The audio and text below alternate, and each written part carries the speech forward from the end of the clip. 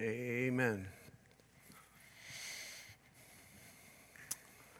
Thank you, my team, for bringing out my devices and tables and all of that stuff.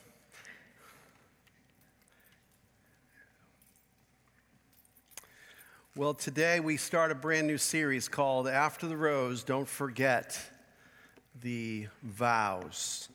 And how many of you are... Well, I'm not going to make you raise your hand today, but I wonder today, how many of you have watched The Bachelor or The Bachelorette? There's a few of you. I personally think they're dumb. But my kids all watch it.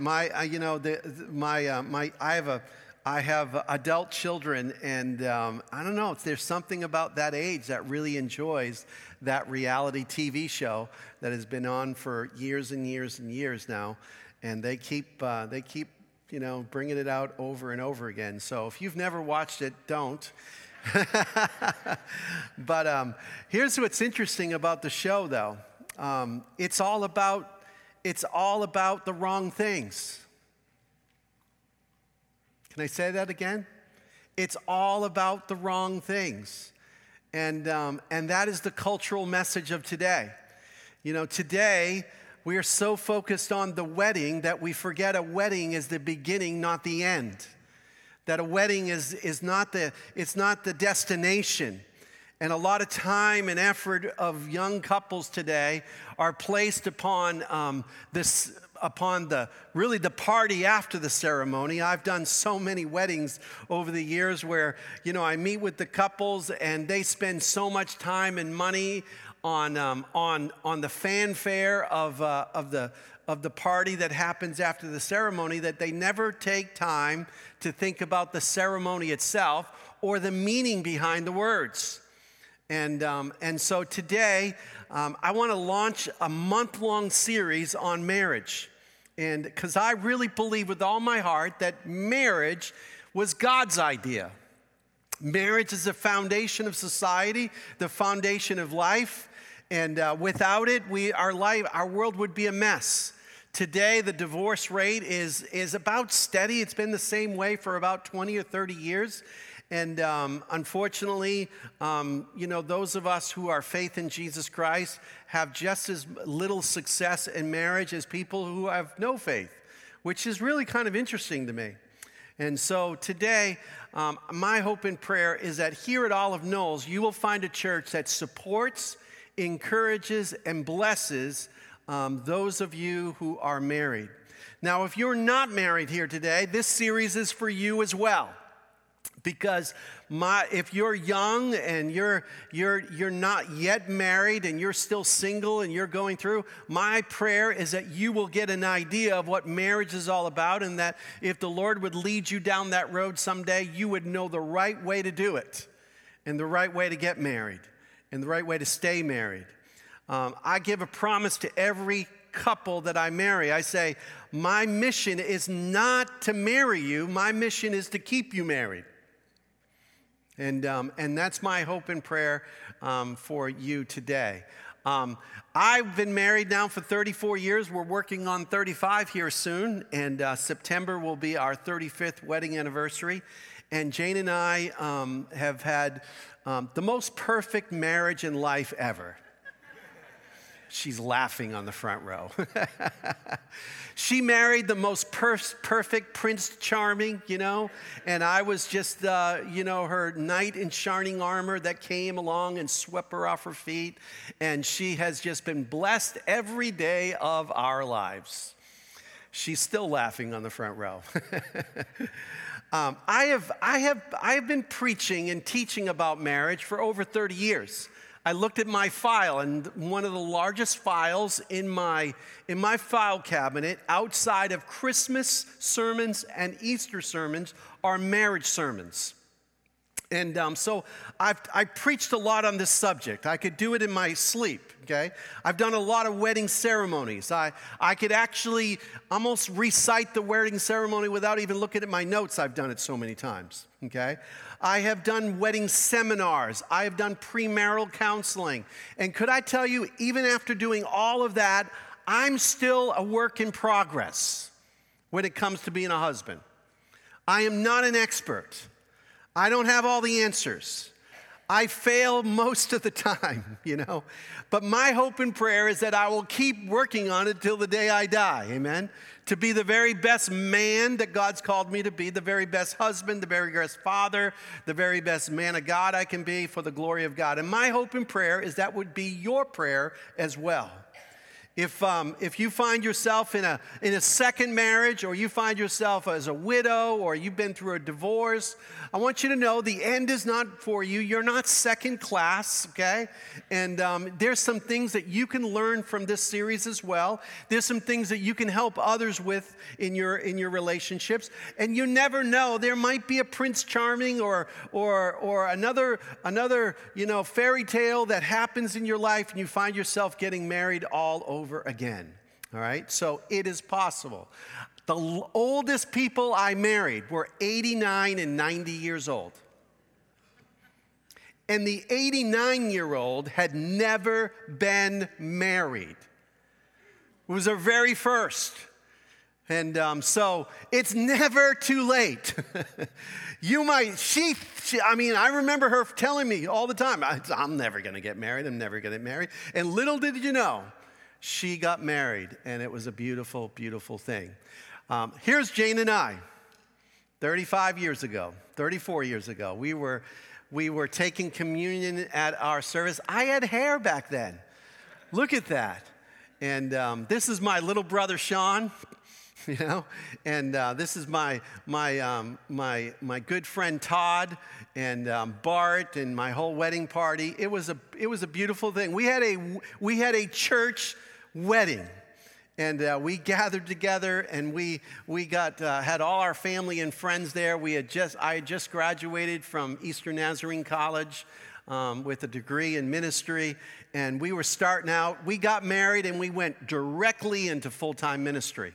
We were a youth pastor, and we moved to Burlington, Vermont, where we served there in our first assignment. But Jane and I started out there. And I'll show you a few other pictures here. But here's another picture. Doesn't that look great? This is us cutting our cake. This is us leaving after the ceremony. And see, most of the people, this is where the real party starts. For us, we didn't even have any dancing. We didn't have any alcohol. We were Nazarene kids getting married. Amen. We were in the church fellowship hall, and we had a very nice wedding. It was beautiful. It was fun. It was joyful. You can have a nice wedding without all the things the world wants to give to you. Amen. So if you're not married, stick to your own values. Stick to your own. Invite your family and friends there, and don't think you've got to entertain them. But we had a great time, and you can see her joy. She had incredible amounts of joy. Look at that smile on your face, honey. Look at the smile on my face. We were all excited. Amen. By the way, if you'd like to, I've got the entire wedding album here.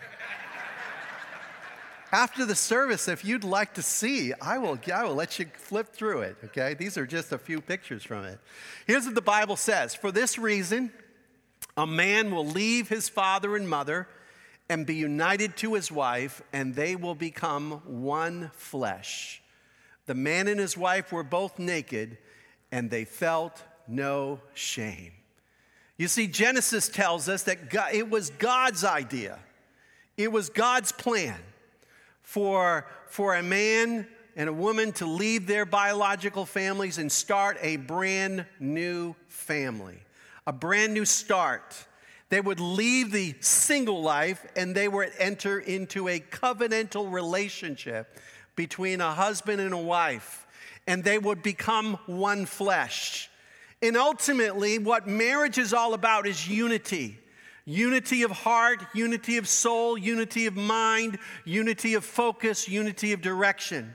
The scripture talks about being unequally yoked, and maybe some of you find yourself in an unequally yoked marriage situation where you have one set of values and somebody else has another set of values. You have one desires and the other person has another set of values. You had one faith and they have either a different faith or no faith. but God ultimately wanted you to be united together in the holy bond of marriage. And unity is really what all of us are longing for. And when you get married, you have this incredible amounts of connection that happens. Your flesh, in a wonderful way, are united together. Your spirits are united, your purpose. And all of a sudden, you have this oneness. And then for the rest of your life, you're doing everything you can to hang on to that oneness. Because the world will tear you apart. The fact that you're man and male and female, the fact that you came from two different families, you have two different personalities, you've got two different likes and dislikes, and all of those things that kind of pull you apart. In the middle of all of that, you pray, Lord, bring us together, bring us together, bring us together, because unity is ultimately the goal of marriage. And when you find those moments where you're like, yes, there it is, there it's gone. And then you work and you pray. And so this entire series is all about helping you to focus on bringing your marriage together, helping you to focus on what God's word says to us about this idea of becoming one flesh. Now, in the wedding ceremony, I asked my wife, I said, Janie, when you think back to our wedding ceremony, what's the most important part of the wedding ceremony? And she said, she answered the question right. I was looking for the right answer. I didn't lead her, but here's what she said. It was the wedding vows. And here is a picture of Jane and I sharing our wedding vows with each other. We actually wrote our own wedding vows and memorized them. Well, she memorized them. I sort of memorized them. And as I was sharing my vows, she was helping me along because I was all nervous and stuff. So, but we shared our wedding vows. And in this series, I'm going to share with you my wedding vows. My prayer is that you've been married, go back and revisit your wedding vows. Because those were statements that you made to your spouse in the presence of Almighty God, with your family and friends there, and you did it willfully, you did it without anybody putting a gun to your head, you decided to do it. Most of us were not in arranged marriages. Anybody in the room had an arranged marriage? That's not our culture. When I was pastoring in Maryland, I had a lot of couples from India that had arranged marriages. And literally, they met their spouse the day they got married. Can you imagine? You know? And I prayed for those couples because some of them really, really struggled.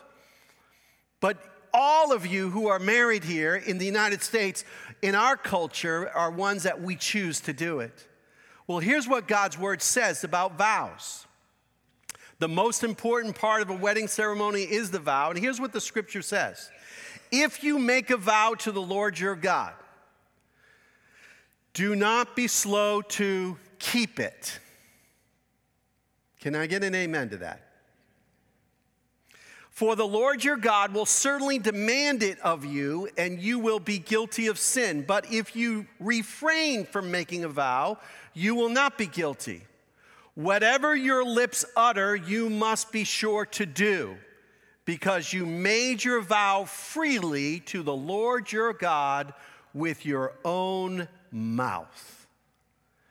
Now, the scripture talks about all different kinds of vows. One of the vows that is very popular in the scripture is called the Nazirite vow. It's a vow that you would not partake of any alcohol and you would not cut your hair.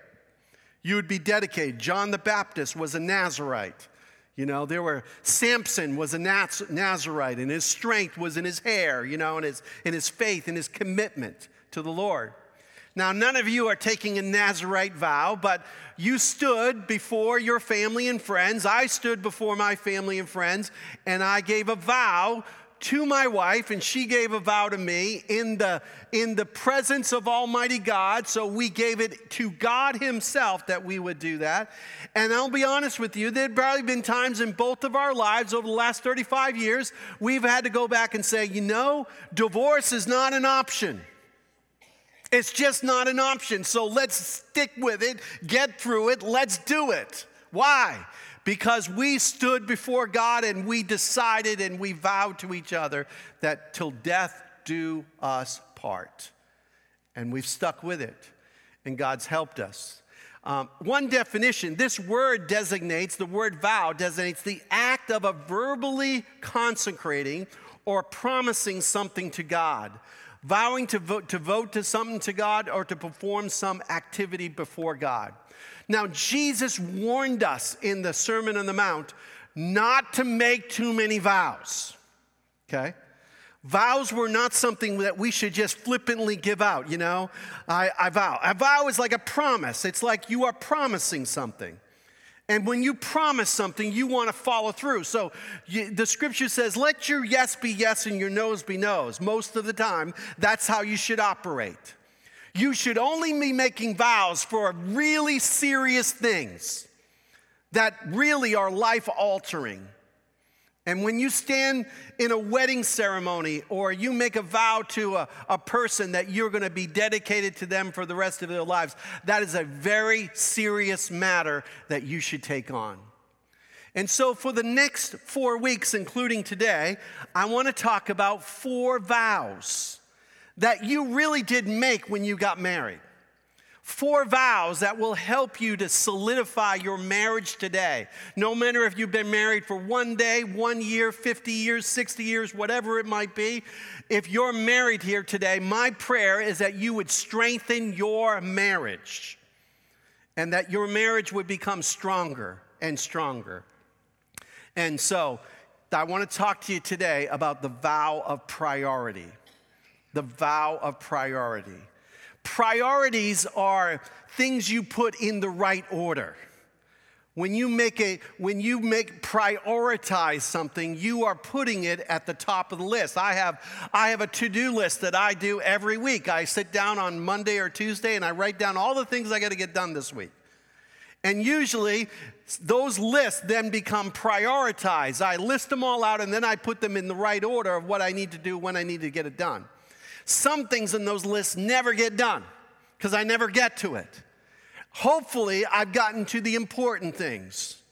Well, there should be priorities in your relationships, priorities in your time, priorities. And when you are married, you have already decided in your mind and made a vow to God that your marriage or the person you are married to is a very high priority.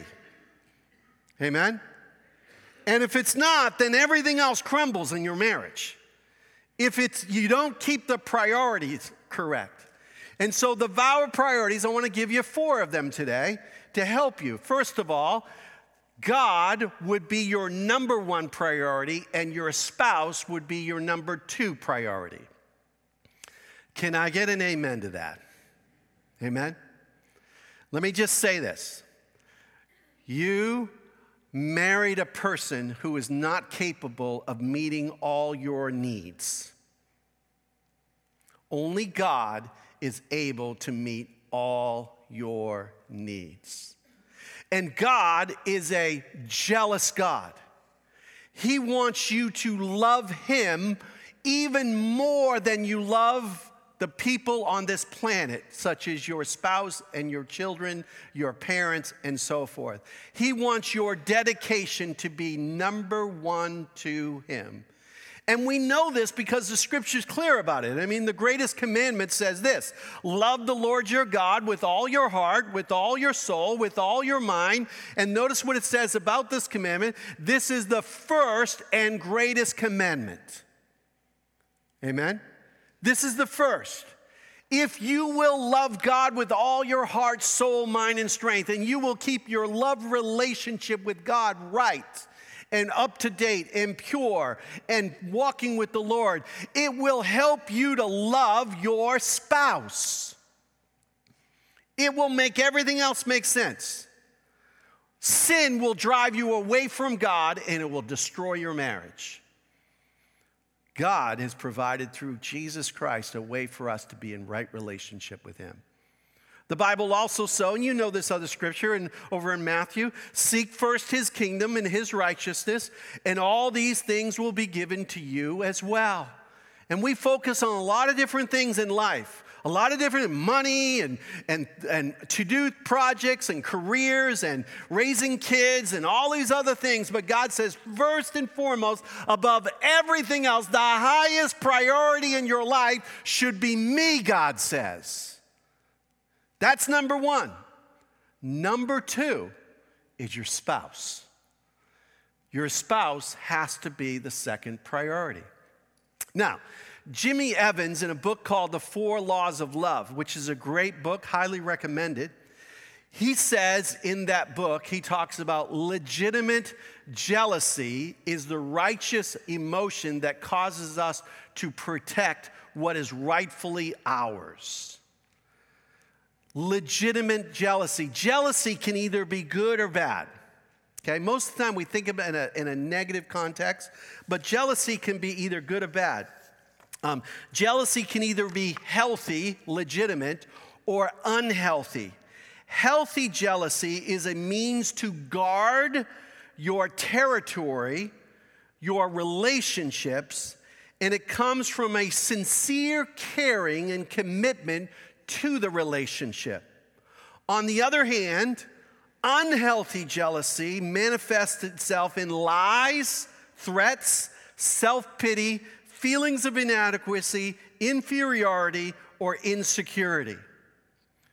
All of us have to keep our relationship with our spouses as a high priority that we protect.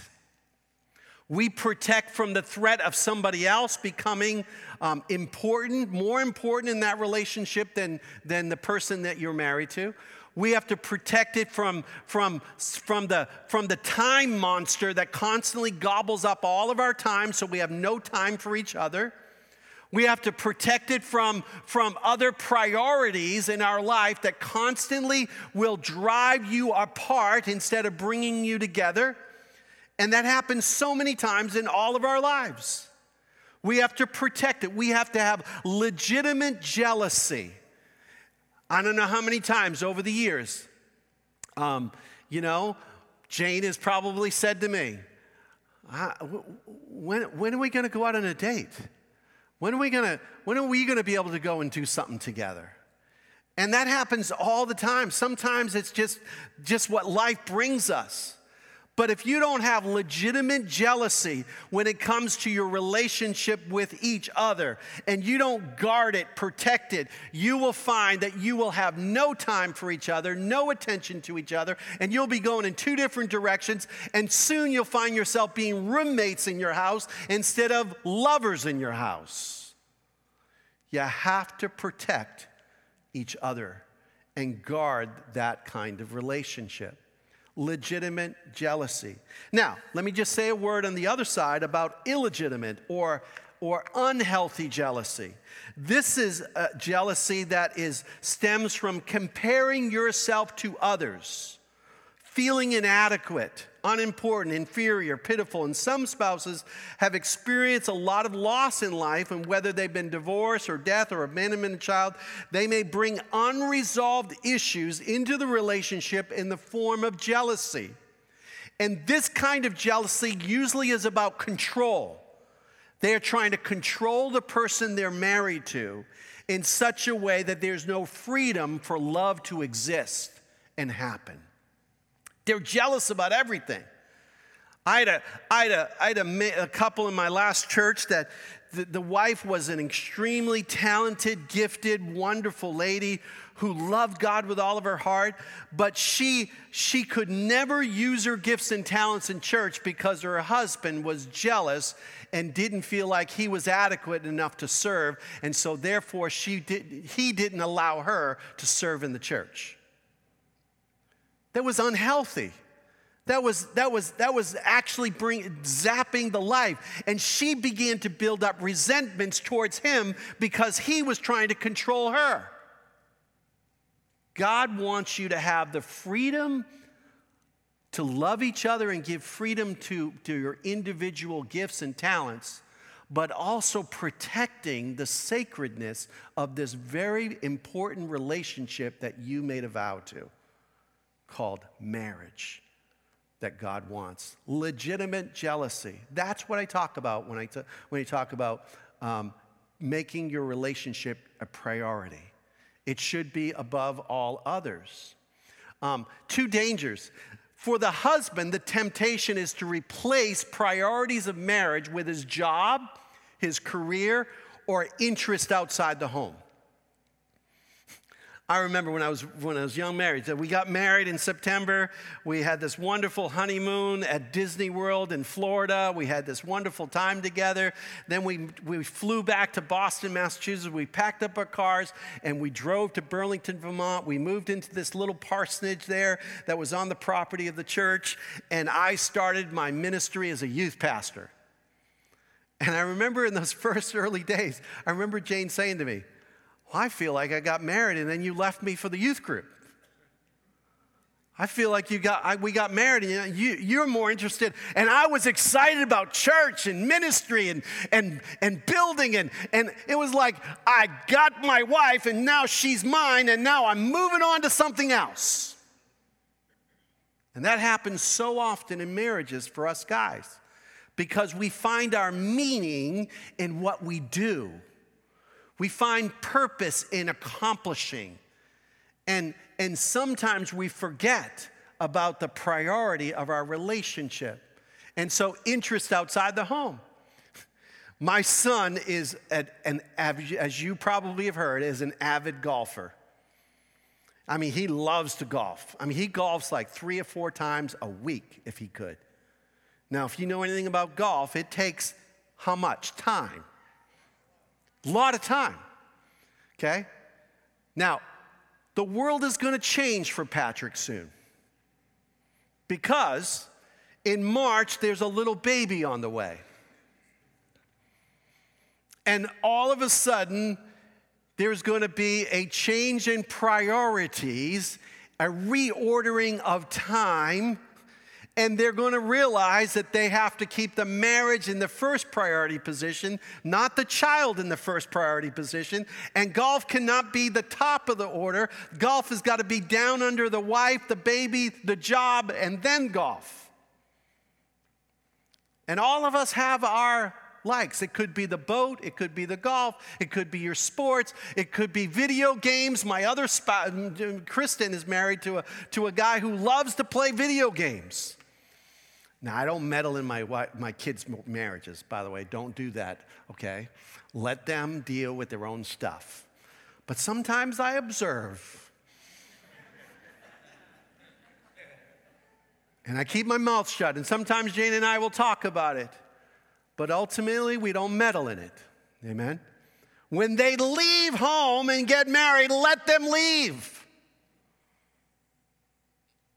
So, interest outside the home. Now, for a wife, the greatest danger to her marriage relationship becomes her children or interest inside the home. Now, I'm not a wife, okay? I'm not an expert in this one. I'm a real expert in this one, I know, okay? I'm not an expert in this one. But I know that women find their satisfaction in relationships and connection and spending time together and talking and communicating and doing things around the house together and raising the kids up. I mean, I look at my daughter-in-law, Alyssa, and she has spent so much time getting the nursery ready and getting all the things ready. And she's got pictures of her journey of being pregnant, and it's a big deal. And my son is just like, oh yeah. I hope you guys aren't watching, by the way.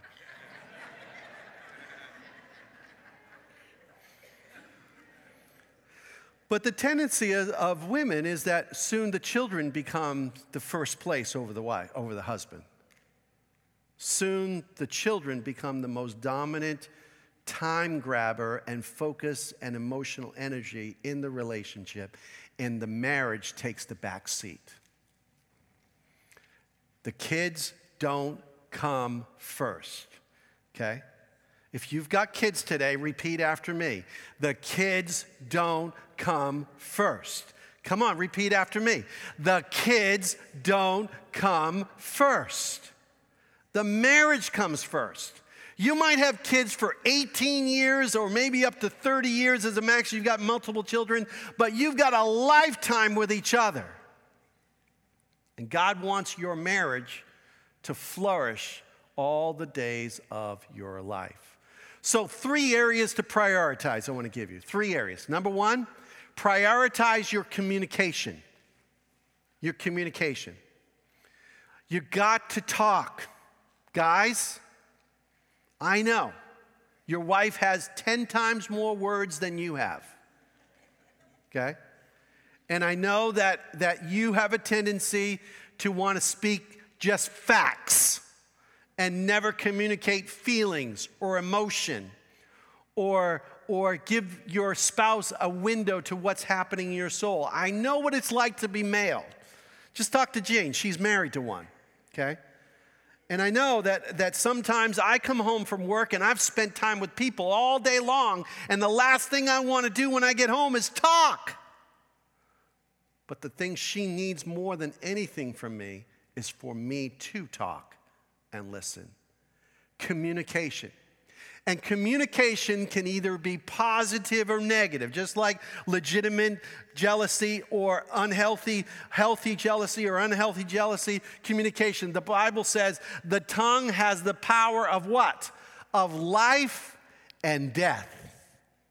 And our words can destroy our spouses, or our words can build our spouse up. Our words can bring life to our relationships, or they can bring death. And you and I, all of us, need to look at the words that come out of our mouths and ask ourselves, is the words that I'm saying bringing life into my spouse, or is the words that I'm saying destroying my spouse? And you wonder why you don't have any romance anymore, and no sexual connection anymore, and no desire, and no fire in your belly. That's because you have not allowed words to bring life into a relationship. When you were dating, you had wonderful words. And all of a sudden you get married, and all of a sudden you're critical of each other. You're negative. You're condemning. And you bring death instead of life. God wants us to prioritize our words to bring life into relationships in a powerful way. Men must understand that open and honest communication is one of a woman's deepest needs. They would rather sit and talk than have sex.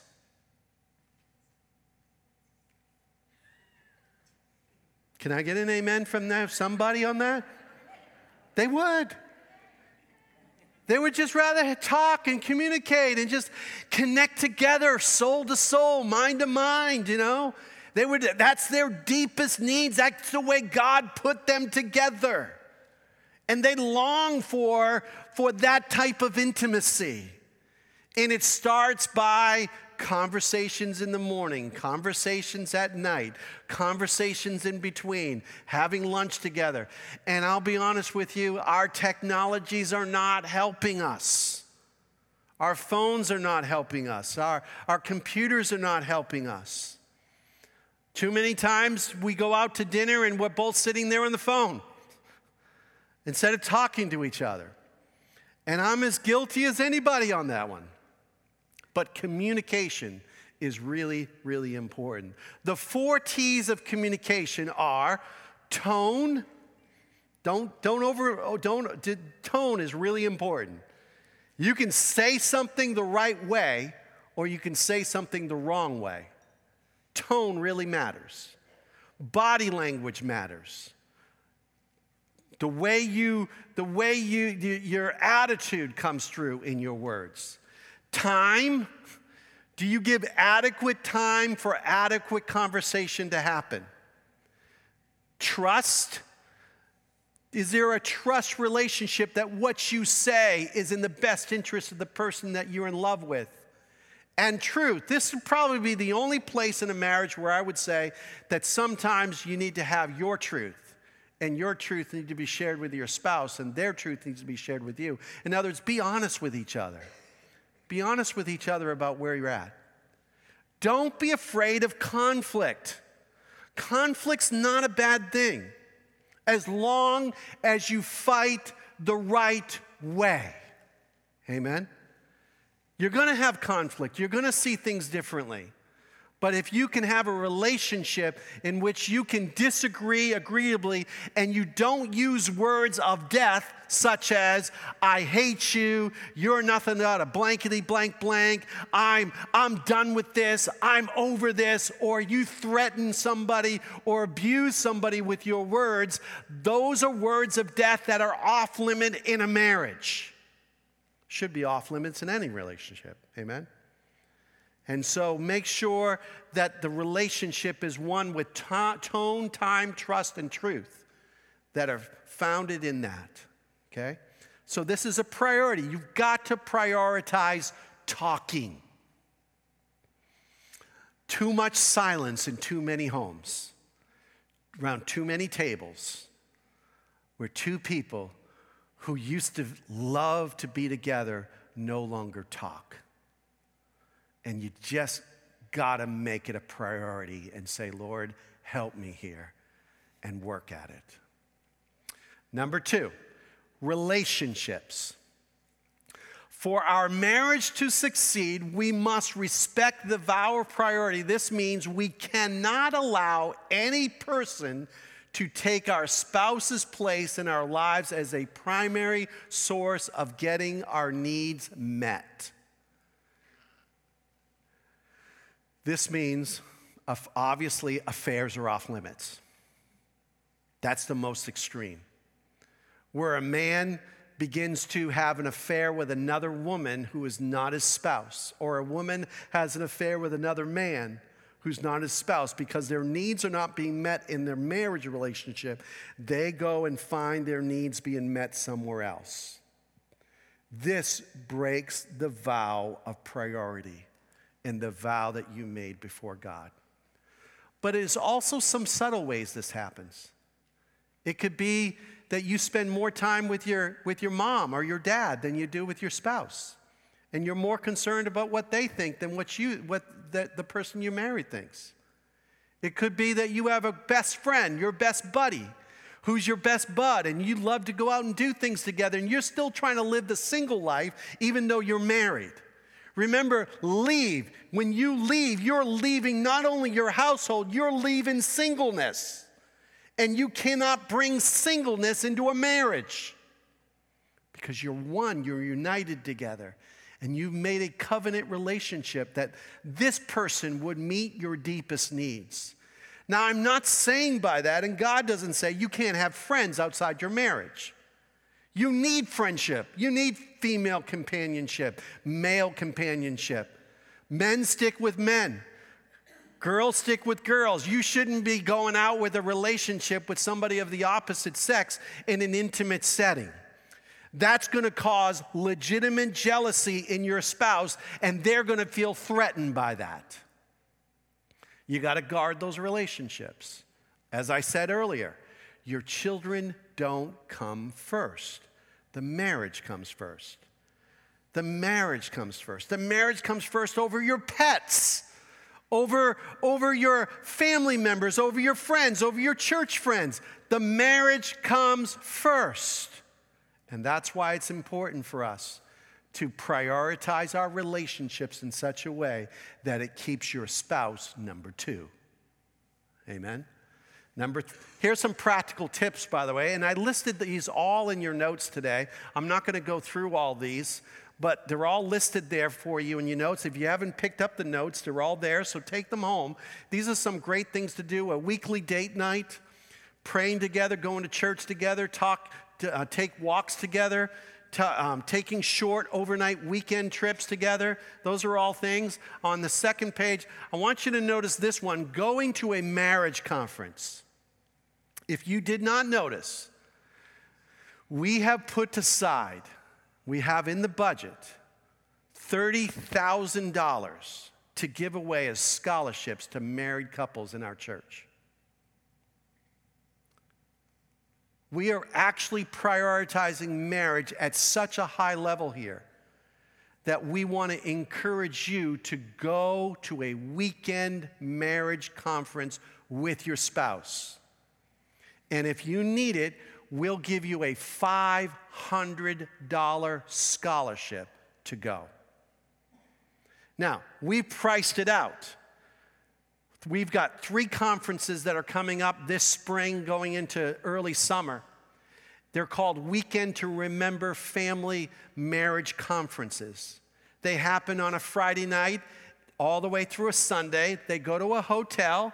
This includes your hotel, the conference, all of the travel down there, and probably the meals will cost you about $650. We're offering a scholarship of $500 of that. So for $150, you can go to a marriage conference that you can invest in you for an entire weekend. Leave the kids at home, leave the dogs at home, leave the cats at home, and get away with your spouse to a wonderful time where you get some great teaching, some great times of having communication with each other, prayer together, and then you'll even on Saturday night have a special date together, a romantic date together. You'll get to worship together on Sunday morning, and you'll get to get home by late Sunday afternoon, and your marriage will be refreshed. You might even have sex that weekend. That'd be a good thing, wouldn't it? All the men in the room say aye. Well, there's a few of you. But connection, amen? Third area, romance. Some of you hate this word. Some of you hate it because you don't know what it is.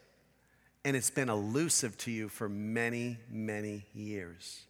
You've made it into what Hollywood has made romance into and not what it really is. What is romance? Romance is nothing more than focused attention, actions, and special moments upon your spouse's needs. You can have romance at McDonald's.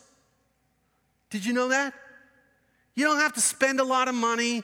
You don't have to do a lot of great things. All you need to do is give undivided, focused attention to the person that you made a vow to, that you are married to, that is your number 2 priority in your life. That's all you need to do. And guess what? If you will give focused attention and actions and maybe even plan some special moments, just maybe you'll sense the fire in your soul again. Just maybe there might be a connection that will burn up and begin to kindle in your heart. And you'll begin to look in her eyes and she'll look in your eyes and you'll say, honey, I love you. I love you. I'm so glad that we are doing life together. Amen. In the book of Revelation, God actually condemns a church that had lost its first love.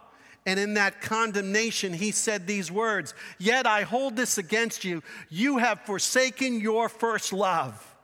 What happened to that couple that loved to spend time together? What happened to the joy of that couple when you were dating together and you opened the door and you bought the flowers and you went on those dates together and you spent hours and hours talking on the phone together and you just couldn't get enough of each other? What happened after you got married? Everything else took a priority. That's what happened. And you didn't do the things you did then. Wasn't some magical thing that happened. You didn't have focused attention on each other. You didn't prioritize each other. And he says, remember the height from which you have fallen. Repent. You know what repent means? It means to stop doing one thing and turn around and do the right thing. Go back and do what you used to do, he says. And do the things you did at first. And that goes back to that list. Now, in your notes, I gave you a third page, okay? A third page that describes the top 4 needs of a woman and the top 4 needs of a man.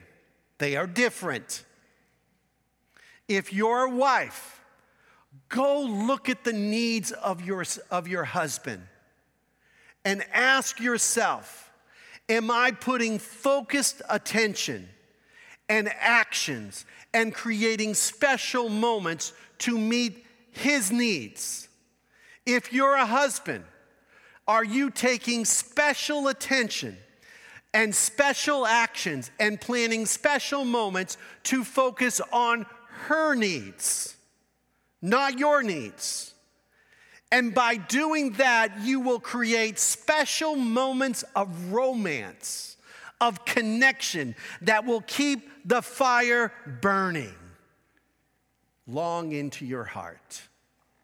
I conclude today by telling you about a couple that still rings in my mind as a couple in their old age who loved each other with romantic love. Their names were Ralph and Ruth Parsons. They were an old couple in our church, my very first church when Jane and I were just married, before we had kids. Ralph actually helped, and Ruth helped Jane and I move into our very first parsonage and our very first senior pastor position. And wherever you found Ralph, you found Ruth. And wherever you found Ruth, you found Ralph. They were a love relationship with each other that was full of joy. The way they talked to each other, the way they served together, the way they treated each other, the way he cared for her and protected her and guided her and blessed her and prayed for her. I was like, I want a marriage like Ralph and Ruth. And maybe there are some marriages in this church that you say, I want a marriage like that one, where the fire continues to burn even into old age. I've always said this, and I believe it with all my heart. Young love is awesome, but old love is even better. It's more mature, it's wiser, it's deeper, it's fuller, it's greater. And if you will allow that marriage and that relationship to be our priority, God first, your spouse second, and make it a priority to communicate, make it a priority in real relationships, make it a priority in your practical, everyday way of living, and your priority in your romance, your relationship will continue to grow instead of dying. God doesn't want any relationship to die. And some of you, it's been dying for years, but it's not too late. Amen? So my prayer is that this month we'll see a revival of romance and love and marriages in our church. Amen? Take us up on that $500 gift, especially if your marriage really needs it. Get away for the sole purpose of your wedding and your marriage and your vows and your commitment. Too many people get away, but they don't spend any time with each other. They just do a lot of great things. And they come back and they still hate each other. That's wonderful. Oh, God, help us. Amen? Amen. Stand with me, would you? We're going to sing a song. Then I'm going to share some announcements with you. Then we're going to go home. Father, thank you so much for your grace, your love, and for the holy bond of marriage. I pray, oh Lord, that you will help each and every person in this room to renew their vows to each other, to renew their vow to you, to dedicate themselves to being a man or woman of God first and foremost, and secondly, to being a dedicated, loving husband and wife towards one another. Lord, revive us, we pray. In Jesus' name, amen.